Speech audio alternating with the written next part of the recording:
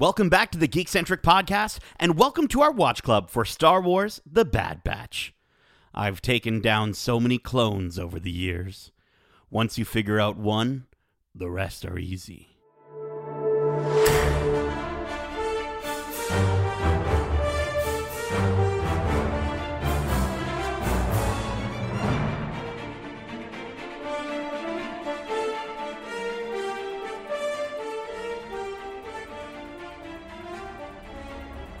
Troopers at the ready, and welcome back to Watch Club. My name is CT0831, but you can call me Hugs. And this is our Watch Club for Star Wars: The Bad Batch, Episode 8, titled Reunion.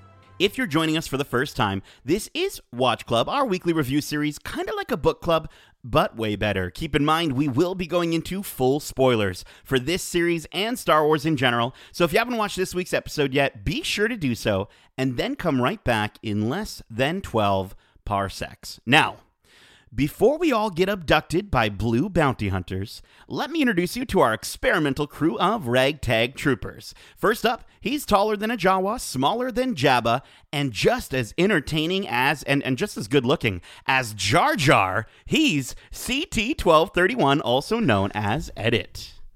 Sup, batches? What's up?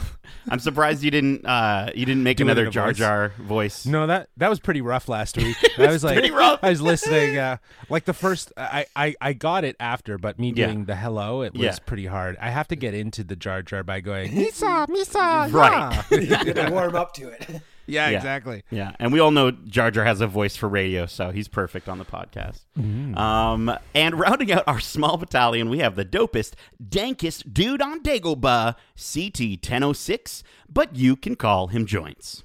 Yep, that's me. How are you troopers doing this fine evening? Nice. Doing good. Ready to talk about this episode. We have a lot to talk about. But before we like blast off, I want to get your high level thoughts on the episode itself. Joints, go ahead and start us off this week. I really enjoyed the episode, kind of what I expected with the end of last week, so I'm no surprise there in my book, but I loved how everything played out. Very cool. Edit, what did you think? Dude, this felt like part 2 to last week's episode, right? Like if this week's episode and last week's episode were one episode, that would have been a great episode. Oh yeah. So, but this was a lot of fun. Some stakes have been raised here, if you will, and we're at the halfway mark of this season, right? Episode 8. So this is where things are now starting to kind of turn, and I'm hoping the next 8 episodes after this really do kind of adopt what Darcy was mentioning in another Watch Club episode, was the snowball effect. Yes. Right? Just that idea of things starting to roll in. Like this is the kickoff. Exactly. Yeah. I there feel you like go. last That's the week best was way the to say it. kickoff, though. Again, last week was just No, like that was that first little taste, and now we're getting everything else playing out. Yeah, we'll see how it goes. But I think that everything has been kind of like a little small punt. And like this is like the full kickoff now that this situation happened. So it's going to be interesting to see. Yeah, I mean, it seems as though we'll know when an episode is going to push the narrative forward because it starts with Crosshair on the screen. So, this episode, I think for me, was actually one of the best so far. We've talked about the fact that this show is going to have to really pick up soon, and I think with this one, it absolutely did. I think it was cinematic. The events shown really are going to shake things up for, I think, both Crosshair and Clone Force 99 in a way that gets me really excited to see where they take things next. But with that said, let's break into this episode. So, Reunion kicks off on Kamino, where we see Crosshair inform Admiral Rampart that Clone Force 99 has been spotted by the Scrapper Guild on Bracca, following a power surge on one of the planet's wrecked Jedi cruisers. Well, the Kaminoan Prime Minister argues the value of the Bad Batch and how they should be returned to Kamino alive. Rampart instructs Crosshair to terminate the troopers if he finds them on Bracca. Meanwhile, on Bracca, Wrecker is giving Omega a lesson in bomb disassembly when Echo comes to fetch them. They see they're being watched by several members of the Scrapper Guild. They go after them, stunning them into unconsciousness and bringing them back to their makeshift base on board the Jedi cruiser, where they discuss sticking around a bit longer on Bracca to gather some valuable weapons and data so they can be square with Sid. Now, in the weapons storage, they find boxes of various explosives, while Tech is up on the bridge bringing the ship's power back online. Echo questions Hunter about not leaving the planet with Rex and avoiding having to repay Sid. Hunter says Rex is on a different path. And Echo responds with, we're soldiers. What other path is there? Now, on the bridge, Omega is helping Tech copy data from the system when she sees a blinking light. Tech tells her it's a proximity alert, and seconds later, they spot several Imperial shuttles flying in. Tech then calms the rest of the Bad Batch, saying, we've got company, it's the Empire. On Kamino, we get a brief scene with Nala Se and Prime Minister Lama Su discussing the crucial importance of getting Omega back to Kamino, and it's revealed that, yes, the Kaminoans are the ones that hired bounty hunter Fennec Shand to capture Omega, and they're about to send another one. Okay, so that was a little long there, but what did you guys think of Omega's lesson in bomb disassembly, the collection of the valuable weapons and data, and even though now we know who the bounty hunter turned out to be, who did you think it was going to be? Let's start with yourself, Justin. Yeah, that's a tricky one. I wasn't really thinking about it. I think I thought of it more so in the sense of this confirms that Fennec Shand was the one that they hired to kind of resolve this. Her learning to disassemble a bomb, I thought was really cool. And I feel like these are subtle foreshadowing moments of how she's going to learn all these skills, and then we're going to see her start to apply them. And that, I think, is something we're going to see throughout the rest of the show. But it's cool to see her and Wrecker, especially falling off the heels of last week's episode that really had a very heartfelt connection between the two. I don't know. I thought it was just nice to see that felt like the continuation, the part 2, if you will, of leading us into this episode. Yeah, I think there's a lot of parallels that we'll be looking at in terms of the situations from the previous episode and this one. But, we've mentioned in our past episodes how the entirety of kind of how, like, Omega represents the best of Clone Force 99, right? And it was cool to see her learning different lessons, whether it be from Wrecker with the bomb disassembly or when she's talking to Tech, and while he's gathering the data off the cruiser, he asks her to copy to the master drive. It's cool because, again, it shows how she'll be able to sort of fend for herself, and I think potentially she might become the strongest clone ever. Darcy, what'd you think? Yeah, I just thought it was really cool just seeing like they treat Omega as one of them, like fully. Mm-hmm. Like, they want her to be fully prepared for any situation she gets into, and I think that's really cool. Like she is fully one of their brothers, even though she's a little girl type thing. Yeah, they rely on her for all these things immediately. It's really neat. Also, the bounty hunter thing, again, I didn't really same with Justin. I wasn't thinking, who is it going to be? It was more like, that's where Fennec Shand came from. I get it now. And then what that scene did for me more so was Nala Se's almost reluctance, like it showed on her face. Like she seems to care for Omega more than just an asset, basically. Yes, she's definitely. really like a mother to her. So I'm wondering how that's going to play out. I totally agree, and I was totally wanting to mention that, but I just didn't want to butcher the name, so I'm so glad you did. But yes, her expression looked very concerned and did not like that he was hiring, like the Prime Minister was about to get like bounty hunters involved, right? And just what that meant for the security. So I don't know. Does Nala Se know something that there's more that the Prime Minister doesn't know, or? For sure. I mean, she was the reason that they escaped in the first place, right? We saw that in the second episode or first episode. I totally thought it was going to be a teenage Boba Fett. I thought it would have been so cool to see how him and Fennec like sort of met on the same mission or something. I don't know. I was wrong, but I thought that would have been dope. Also, guys, those scrappers must have never woken up, I guess. That was a long period. Also, how did the last guy they got after Wrecker's whole hanging off the edge scene where he's handling it very well, I might say. How did that one scrapper survive? He clearly fell off the edge of a starship into abyss, and like Star Wars magic. We got his body now. He's okay. Yeah. As long as we find the body, he's okay. All right, well, let's keep going here. Back on Braca, Crosshair and 3 groups of Imperial troopers have arrived to find and destroy the Bad Batch. What ensues is a thrilling cat and mouse game with the Bad Batch trying to outsmart and outmaneuver Crosshair, who checkmates them every step of the way because, well, he's one of them. At one point, Hunter and Omega try to talk some sense into Crosshair, explaining that he's being controlled by his inhibitor chip.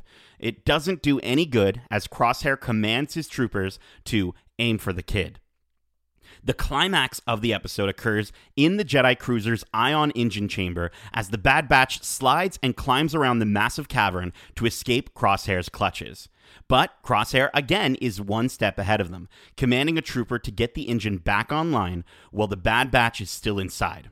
As the engine roars to life with a massive blue flame, the Bad Batch executes their plan to explode part of the chamber and fall from the ship instead of being incinerated. In the midst of the explosion, the fallen engine parts end up directing the ion flame right at Crosshair, nearly killing him. He manages to signal the trooper on the bridge to turn the engine off just in time. When the rest of his crew arrive, they get a medic to bandage his burns and put a breathing mask on him. So guys, what did you think of Crosshair and Clone Force 99's game of chess, Clone Force 99's teamwork to get out of this terrifying situation, and what exactly do you think was Wrecker's Plan 7? The chess match, as you refer to it, was probably the highlight of this whole thing. Like they Absolutely. were basically, as you described it, fighting themselves, right? Like they're fighting what they know of each other. The teamwork at the end there where they blow up the thing, they got lucky. They definitely got lucky, and they definitely injured him, and he kind of looks like a half-assed Darth Vader right now, right? Like he's not full mechanic, but he kind of looked like a bounty hunter. I feel like I feel like the bandage or something like that. Oh yeah, I insinuated was Dengar vibes when I Dengar, saw Does he become right? Dengar? Yeah, that's what I was wondering. We know that he doesn't, but it's just like immediately. No, like, no. Dengar. Like, oh, weird. Yeah, it was pretty strange. But again, I think the interesting part was that chess match. I think that was the highlight from that whole scene, was just how they were going back and forth, and it just became this sort of, as you described, a checkmate. They had the first one on the artillery deck, and then they got away, and I liked how it evolved slowly, and it just became worse and worse for them. I just like that whole scene because it's like clearly the Clone Force 99 forgot that they were that Crosshair would know all their tactics. Like even he said, "You're so predictable." Like he had gone on multiple missions successfully, as we saw from Wrecker's tally in the room there. Like he's been on multiple missions with these guys. He knows all their tactics. You'd think that they'd remember that and maybe try to think outside their usual playbook. But it seems like they were just. Yeah, I'm going surprised right Hunter couldn't have done that. Exactly. Like Hunter, I feel like was almost too preoccupied with getting Omega out safely that he forgot. He was off his game. Yeah, off his game almost. It was weird. I love the teamwork in that in the ion engine though. No, yeah, absolutely. Seeing them use the bombs to break the chamber apart was another sort of way to show just how well they work as a team. And then I liked how they sort of juxtaposed that with Crosshair's experience with, he's got that squad of like non-clone troopers. And so you can really see that honestly, it's just Crosshair carrying that entire squad. And so like, they're not working together as a team at all. And so it just shows kind of that. I love how they're kind of diametrically opposed like that. It's super cool. Yeah, it seems like the moral lesson to learn from it. You're better together than you are, for as sure, one, right? Yeah, and it's true though. Yeah. It's true though. Like I think that's exactly that's a great takeaway from that whole sequence. Yeah, and the ion engine chamber was dope. Like the sense of scale that these Star Cruisers have, like. That was massive, and I just got to shout out the moment when Omega says, "I've never been in an ion chamber before," and Wrecker tells her, "It'd be weirder if you had."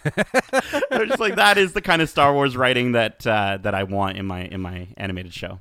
Yeah, no, I totally agree with you. That whole scale thing there, it's very rare that you get that sense of scale from the inside of a starship, because usually it's all these tight hallways or these giant hangars that just seem like part of the exterior, where this is inside the ship and you can just see how big the single engine is that they use to move through space. So that was awesome. Yeah. I think it's interesting when we were talking about how Crosshair got hit there. It seemed to be a lot on the side with the chip. So I'm wondering if this ion engine has had any effect on that. That's my one takeaway from that scene, because it's this right where everybody has that bandage still on in this episode, because it is so fresh off the heels of the last one. Like clearly those chips aren't perfect if they were able to trigger Wreckers, or theirs aren't working in the first place. So like, what is an ion blast to the side of the head going to do to this guy? Is he going to maybe slowly wake up or something? That was my main takeaway from Crosshair's injuries. Interesting. Yeah, no, wow, I didn't even think about that.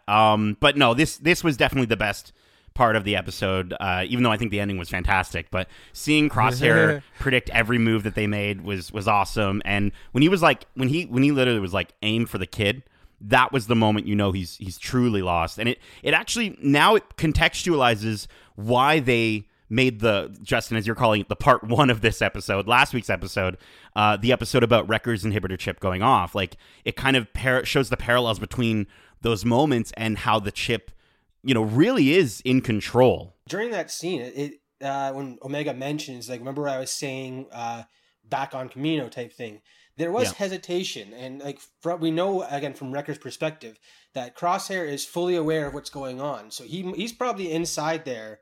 Like, hopefully the old Crosshair is trying to fight back, and that slight hesitation of him remembering is the Crosshair we know and love coming through. Like, I thought that was really interesting to see that, again, we maybe had a bit more of a hesitation before the Order overrode it again. I actually have a really cool thought about that, but we'll get to it at the end when we start giving all of our batchy thoughts. Let's get to the end of the episode here. During the explosion, the Bad Batch is separated, with Omega and Hunter being the first ones back at their ship. When they arrive, they see all the Imperial troopers have been knocked out.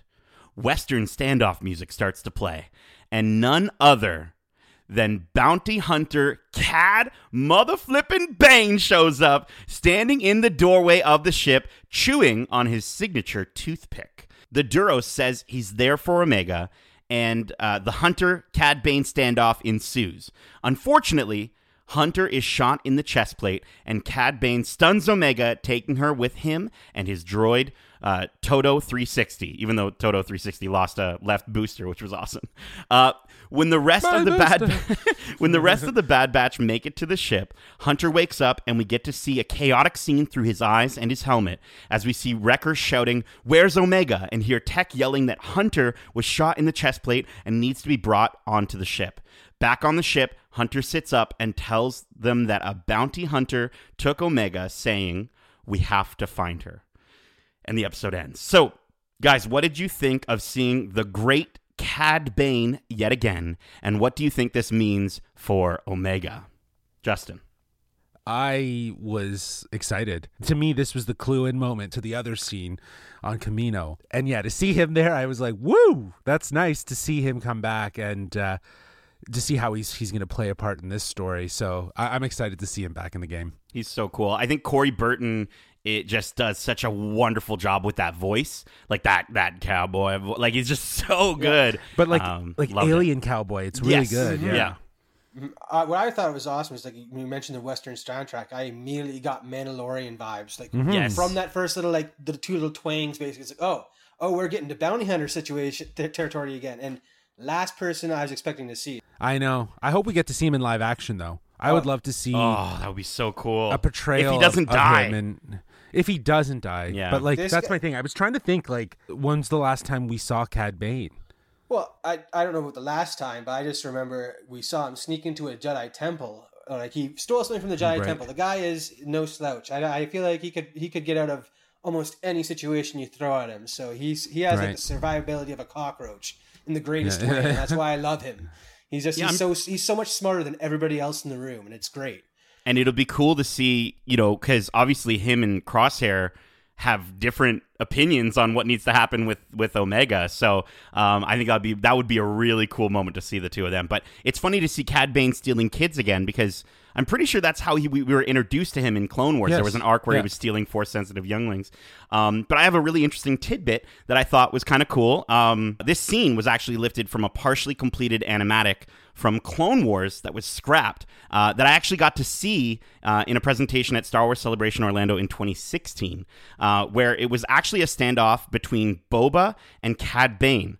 And we see kind of the exact same thing happen. The Western music plays, they both draw, and in that scene, Boba actually takes him out. He kills Cad Bane, but Cad Bane gets a shot off, hitting Boba in the head, and we learn that's where the dent in his helmet came from. So obviously, Hunter was a little slower to the draw, but I just thought it was so cool to finally see this moment realized from a cut scene from Clone Wars, and I was really happy. I was so happy as soon as I saw it happening. I was like, "Oh my gosh, that's the moment!" I thought it was interesting Hunter's slowness to the draw there. Like we've saw him quick draw earlier in the season with that probe droid and instantly got where he was aiming. And I feel like again he's off his game. Earlier his conversation with Echo talking about like he's on a different path. Rex is on a different path. It really feels like Hunter is seriously considering just like settling down and raising Omega as a normal child. It's weird. He definitely seems to want out of the game. And Yes. I'm interested to see how he goes forward with that. Like once he realizes, because it seems like Omega's in for the fight. So maybe once he realizes how in she is, maybe he'll swing around too. I don't know. It was an interesting to see him lose a quick draw when again we've seen his proficiency with it already in the series. Right. Yeah. Yeah. I guess I think also too, like, it sets up the stakes pretty well, I think, by letting him get hit. And, I really liked the sort of when he comes to the sort of POV scene. That was I cool. liked how they tried to ingrain like that war military sort of moment. You know what I mean? Like you get shot and you're like The artillery kind of getting out of blasts it. and all that. Yeah, and everything, and the echoing and the sort of sound and how everything was designed. It felt very of war. I get what they were trying to go for with that sequence. Yeah, he's got to be taking, like, Cad Bane's got to be taking Omega to Camino, right? Like, do you think? Yes. Do you think he has that's any where he's ulterior? Because, but we know that he's a double crosser. He works for himself mostly. Do you think he's actually gonna, follow what the Caminoans are asking him to do? Well, right now, the only other people that I can see wanting the clones is the Empire, and we already know that they'd rather have them dead, basically. That's what they've already said that and made that explicit. So there's no other buyer on the market for Cad Bane, so I feel like he's going to go to the sure payday. Because, again, we haven't seen anyone else in the series thus far that knows of Omega's presence and would be interested enough to, overpay the Kaminoans. So, Right. So that's what I'm thinking. Like, it's definitely going straight back there. So it's if Hunter and the guys manage to put that together, like, do they know who sent the bounty hunters type thing? Right. Right. I mean, it would be interesting to see him and Fennec Shand fight as well, over the bounty, right? Clearly, that's not the last that we've seen of that character. So, and lastly, I'm super intrigued to see Toto 360 with his red leg in the next episode. I'm sure he'll have a red leg for some reason, and there'll be a comic about it. Guys, he'll rescue some other droids and stuff like that. Yeah, I'm sure. Take one of the legs as a memory. Oh my gosh. But guys, wrapping up the plot on this one, I want to know, what are your overall thoughts and final score for this episode, which for this episode, we'll be rating it on a scale of 1 to 5 resurrected ion engines. Joints, we'll start with you. Again, really like this episode. Felt really good. I was expecting something like this after the end of last episode because of, the ominous call to the Empire. That Crosshair would be picking up on that and coming down. So I thought it was really cool to see how that played out. Again, with him, using the tactics against the Bad Batch. Right. And, trapping them to such an extent where he didn't know what was going to happen and get blasted in the face. So I thought it was a really cool setup. Also, it was really cool to see Cad Bane come back in a way I never expected. So I'm definitely going to have to give this a higher score. I think it's probably, 4.5 again. I think I gave that to the first episode, and it's definitely right up there in terms of how much and how cinematic it felt. 4.5 out of 5 resurrected ion engines for me. Very cool. Awesome. Justin. Yeah, I think this episode felt like a very good continuation from last week's episode. I feel like it kind of tossed the ball in the air last week's episode, and this one fully kicked it out. To see Crosshair return, to see how this sort of checkmate, cat and mouse sort of episode kind of unfolded, and you added this reveal of Cad Bane in the Bad Batch world. Yeah, I would give it a higher score as well. I think I'm going to probably come in at 4.5 out of 5 resurrected ion engines. Very cool. Very cool. Yeah. This episode had great pacing, large scale moments, fantastic moments showing these characters working together. Cinematic too, guys. Very cinematic. I loved how it ended on a cliffhanger. And I love how it does. It sets up the next arc for this series. Seeing Cad Bane was the last thing I expected, so I was really happy when we got him on the show. Crosshair was excellent yet again in every time we see him on screen. I honestly think he might turn out to be one of the best parts of this series, just because every time we see him, he keeps getting more and more terrifying and epic. But I will also say, like, he does seem to elevate and add a sense of drama that I think really helps to balance out the comedic tones of this animated kids show. This was the first episode since episode 2 that I thought really stood up on its own and lives to the similar quality of what we got in the tail end of season 7 of the Clone Wars. So I really enjoyed this episode. I was going to give it a 4, but you guys convinced me. You convinced me. You batches convinced me to move it up to 4.5 out of 5 resurrected Ion engines. That last one there was chopped in half by Clone Force 99, so it's only a 4.5. But yeah, that is it for our review. Of course, we like to end every episode just by talking about what we think is going to happen in the next episode. So I got to ask, what's going to happen, batches? Well, I've already said some of the stuff that I think is going to be playing out from the end of this. So I don't know what else I'd say. Yeah, I feel like the biggest thing with this is that, like, you described it perfectly, Nate. It's a new arch. So it's like it's setting up something new, and they've just opened a whole bunch of doors of possibilities with the fact that, you know, they've been separated from Omega, and now Cad Bane's involved, and there's more of a sort of hustle to try to get Omega back. There's just so many possibilities right now, and I think we spitball some decent ideas. But do you got anything, Batch? I do. You got something to batch about? Okay, let's hear it. Let's hear it. Bring it to the table. I need to give it to you straight here. So, number one, just really quick, I think Todo 360 and Omega are absolutely going to become friends, 100%. That's just going to happen because they're so cute. But, you know, this episode, we see Crosshair truly lost, and he's just so ready to follow orders and take out his brothers. So because of that, I know, Darcy, you were saying that blast from the Ion engine might have affected his inhibitor chip, but I have a theory that I think goes in a different direction. I think it would be crazy if we learned that this entire time, Crosshair didn't even have his chip at all. And he's just been doing all this stuff because he needs to be a soldier. He knows that Hunter is going to lead the group away from the soldier life. And this is him just kind of saying, no, Hunter is so wrong that he thinks that they can be anything but soldiers.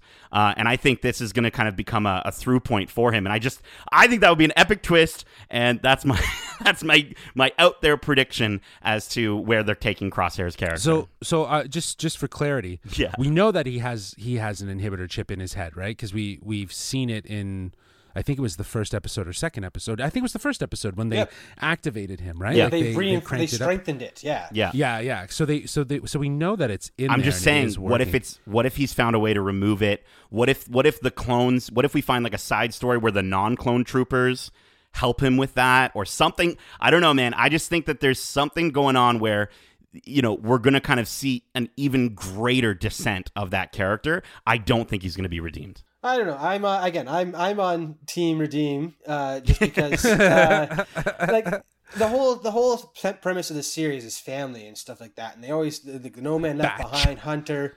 The no man left behind mentality. Hunter always is so strongly like pushing forward, and like the rest of Clone Force 99 is pushing forward too, with their exception of Omega. It seems like it'd be really like odd for them to have set up all this like, you know, redemption, family is stronger than anything else. To immediately throw that out the window and be like, he does not consider them family anymore. Because like we saw that he does still consider them family, especially in the earlier episodes when he's going back to the room and he's looking around, seeing all the bunks filled by the normies now.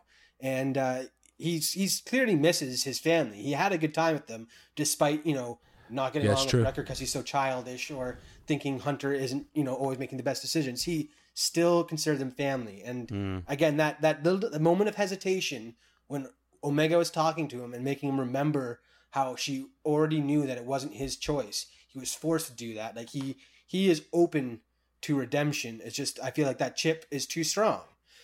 Like his orders are to shoot too. That's another thing. He has orders to kill them from Rampart. So like, because of that chip, he's got to follow his orders.